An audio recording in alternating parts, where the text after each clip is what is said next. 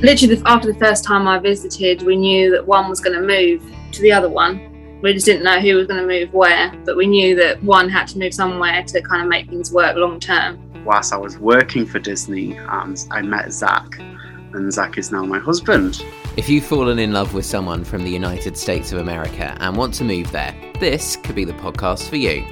Or maybe you're from the US and want to spend the rest of your life with someone you met abroad. This could be the podcast for you too. Then again, maybe you're just interested in the great complex machine that is the US immigration system. Maybe this is for you too.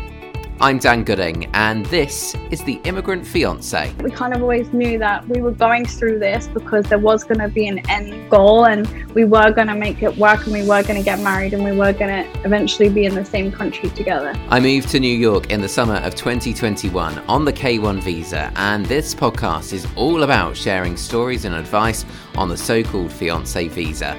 I'm taking you step by step through the process, from applying to interviews to arriving in the US, all with the help of others who've been through and are going through this. My hope is that it will make what can be a daunting process easier, and reassure you that there are many more immigrant fiancés who've made it.